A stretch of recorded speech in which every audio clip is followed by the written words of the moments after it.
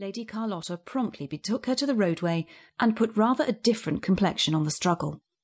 Certain of her acquaintances were wont to give her plentiful admonition as to the undesirability of interfering on behalf of a distressed animal, such interference being none of her business. Only once had she put the doctrine of non-interference into practice, when one of its most eloquent exponents had been besieged for nearly 3 hours in a small and extremely uncomfortable may-tree by an angry boar-pig, while Lady Carlotta, on the other side of the fence, had proceeded with the water-colour sketch she was engaged on, and refused to interfere between the boar and his prisoner.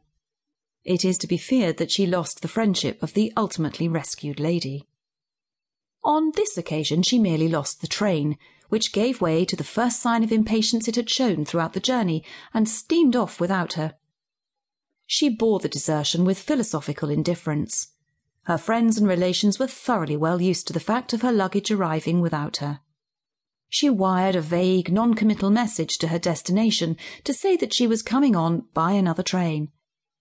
Before she had time to think what her next move might be, she was confronted by an imposingly attired lady who seemed to be taking a prolonged mental inventory of her clothes and looks.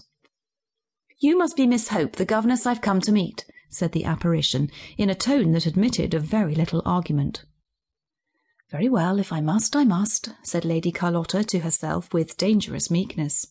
"I am Mrs. Cabal," continued the lady, "and where, pray, is your luggage?"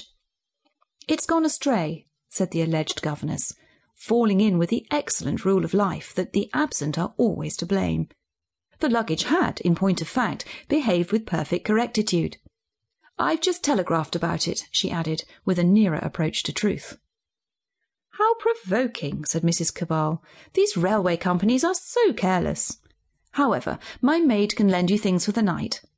And she led the way to her car. During the drive to the Cabal mansion, Lady Carlotta was impressively introduced to the nature of the charge that had been thrust upon her. She learned that Claude and Wilfrid were delicate, sensitive young people, that Irene had the artistic temperament highly developed, and that Viola was something or other else of a mould equally commonplace among children of that